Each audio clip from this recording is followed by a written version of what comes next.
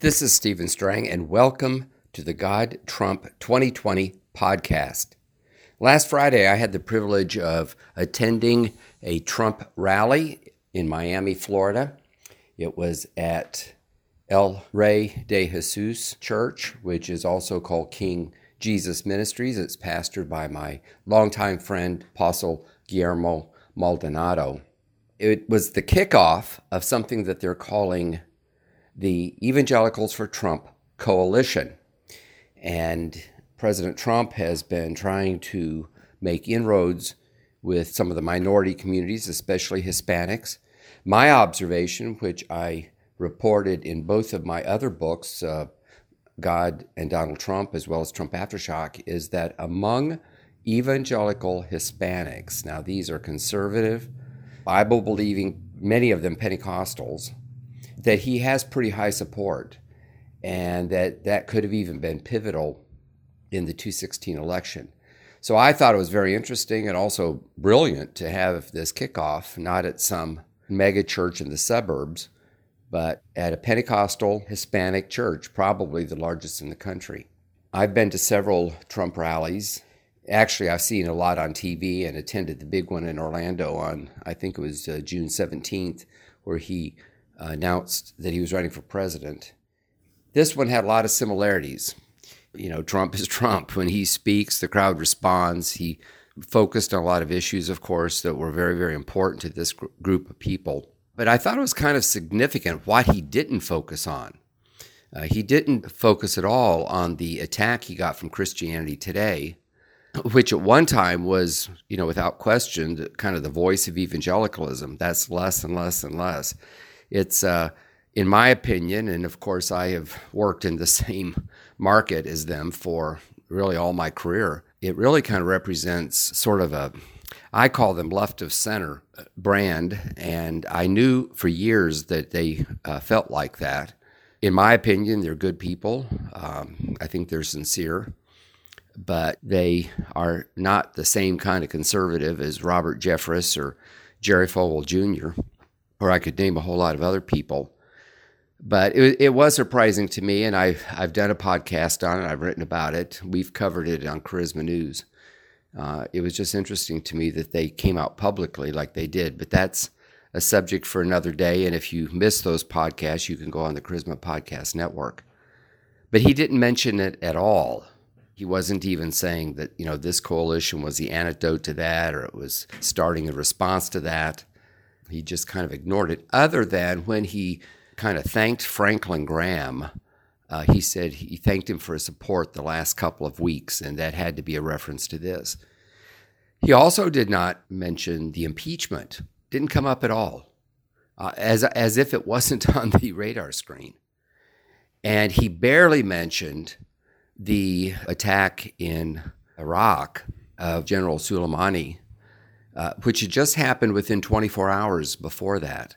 Other than he began with kind of a tribute to our brave men and women in the armed forces who serve our country and protect our country against enemies.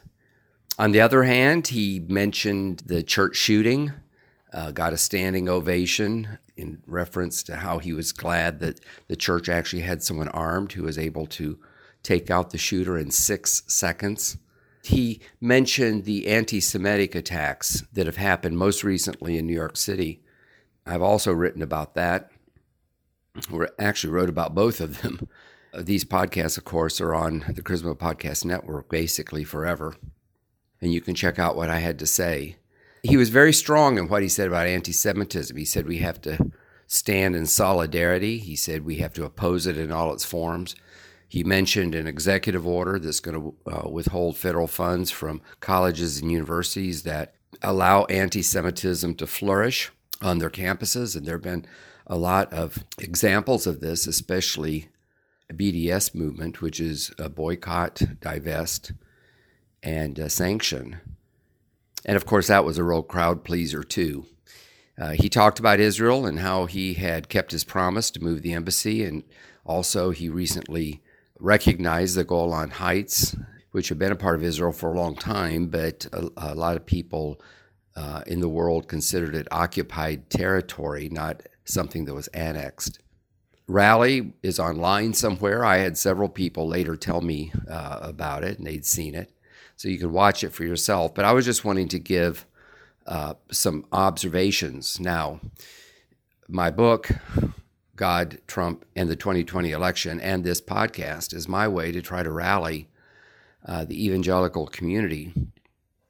And so, of course, I was very interested and drove down to Miami. It's not a convenient drive, but it's a little too close to fly. But I went down there. Peter Lowe, my friend, went with me, and we had a good time talking about all these things. Of course, I saw a lot of people I know. We had to get there a couple hours early, security, and it kind of had the feel of a church service. I mean, it wasn't a church, and you know how if you go to a church service maybe early or stay after, everyone kind of stands around and visits. Well, that's what we did, and everybody was there from Rod Parsley to John Hagee, who, by the way, had people standing in line to take photos with him. I thought that was kind of interesting. Chris Hodges, the mega pastor from Birmingham, was there, and Jim Garlow. Kelly Shackelford, who is an attorney who has won a lot of religious liberty cases. These are all people I know. I took some notes. Of course, Ralph Reed was there. Tom Mullins from the huge church down in Florida. Marcus and Joni Lamb were there as well, as was Eric Metaxas, who did the foreword for my new book. So I was able to actually present him a copy. It had just come off the press a few days before. I'll be on his program in a week. Gary Bowers was there. I'm looking at my notes. Dr. Don and Mary Colbert, Chandra Pierce, the comedian, Mike Tate, the singer, and of course Paula White was there, and she introduced him. She talked about him having people of faith around him, and I just thought that was kind of interesting. Danny Gerke, the singer, did a wonderful job on the national anthem, and it was just a great rally. But it also had the feel of kind of a church service. When you walked up, the church piped Christian music out in the parking lot. Now, I assume this is something they do on a regular basis. As we waited, we visited for a while, but then their praise and worship band came out, sang some really very fast and powerful songs, but they also did slow songs like What a Beautiful Name It Is. And it was just like being in a big charismatic church. And I had some people sitting around me, including somebody from a Dutch Reform background, and they seemed to enjoy the service, but I kind of teased them a little bit. I said, do they sing and pray like this in your church? Of course, they kind of chuckled when I said that. Apostle Maldonado came out and greeted everyone. I thought it was kind of interesting. He did give a disclaimer that this wasn't an official church function. He's come under a lot of attack for letting people use his church. But then he prayed a very powerful prayer, as did some others, including Paula White-Cain. I mean, they just prayed in the name of Jesus, and they prayed for God to restore our nation and so forth. Few people prayed for the news media that was there. And, there was kind of the president poked at the news media, and there was a very, very, very slight booing a couple of times when something was said about they weren't objective or didn't cover Christians in a very good light. But I thought it was pretty subdued. In fact, the president himself seemed a little bit subdued. I guess maybe because it was more of a church setting. But I thought the whole thing got off to a good start. There seemed to be a real good feel.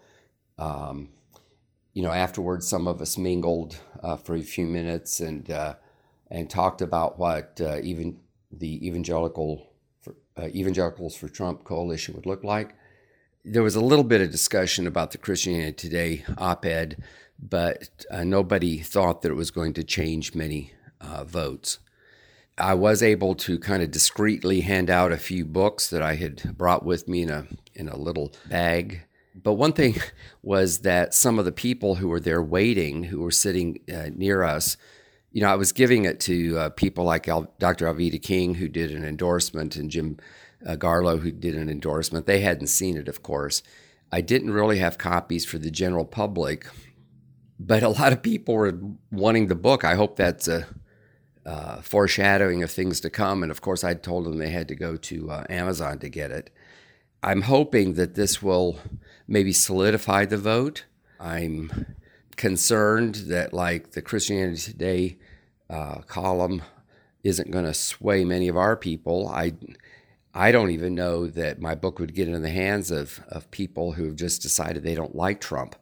I'm going to personally send it to some of the better-known never-Trumpers and just say, look, out of intellectual honesty, I'd like you to read the arguments I made, because my feeling is that with the way the country is going, we have got to support the one person who's really kind of come to our aid and our rescue.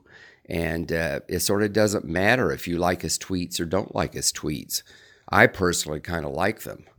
And I'm very strong for Donald Trump. I'm actually doing this podcast from a hotel room while I'm actually on my book tour. It actually kicked off, and I'll be doing a lot of media.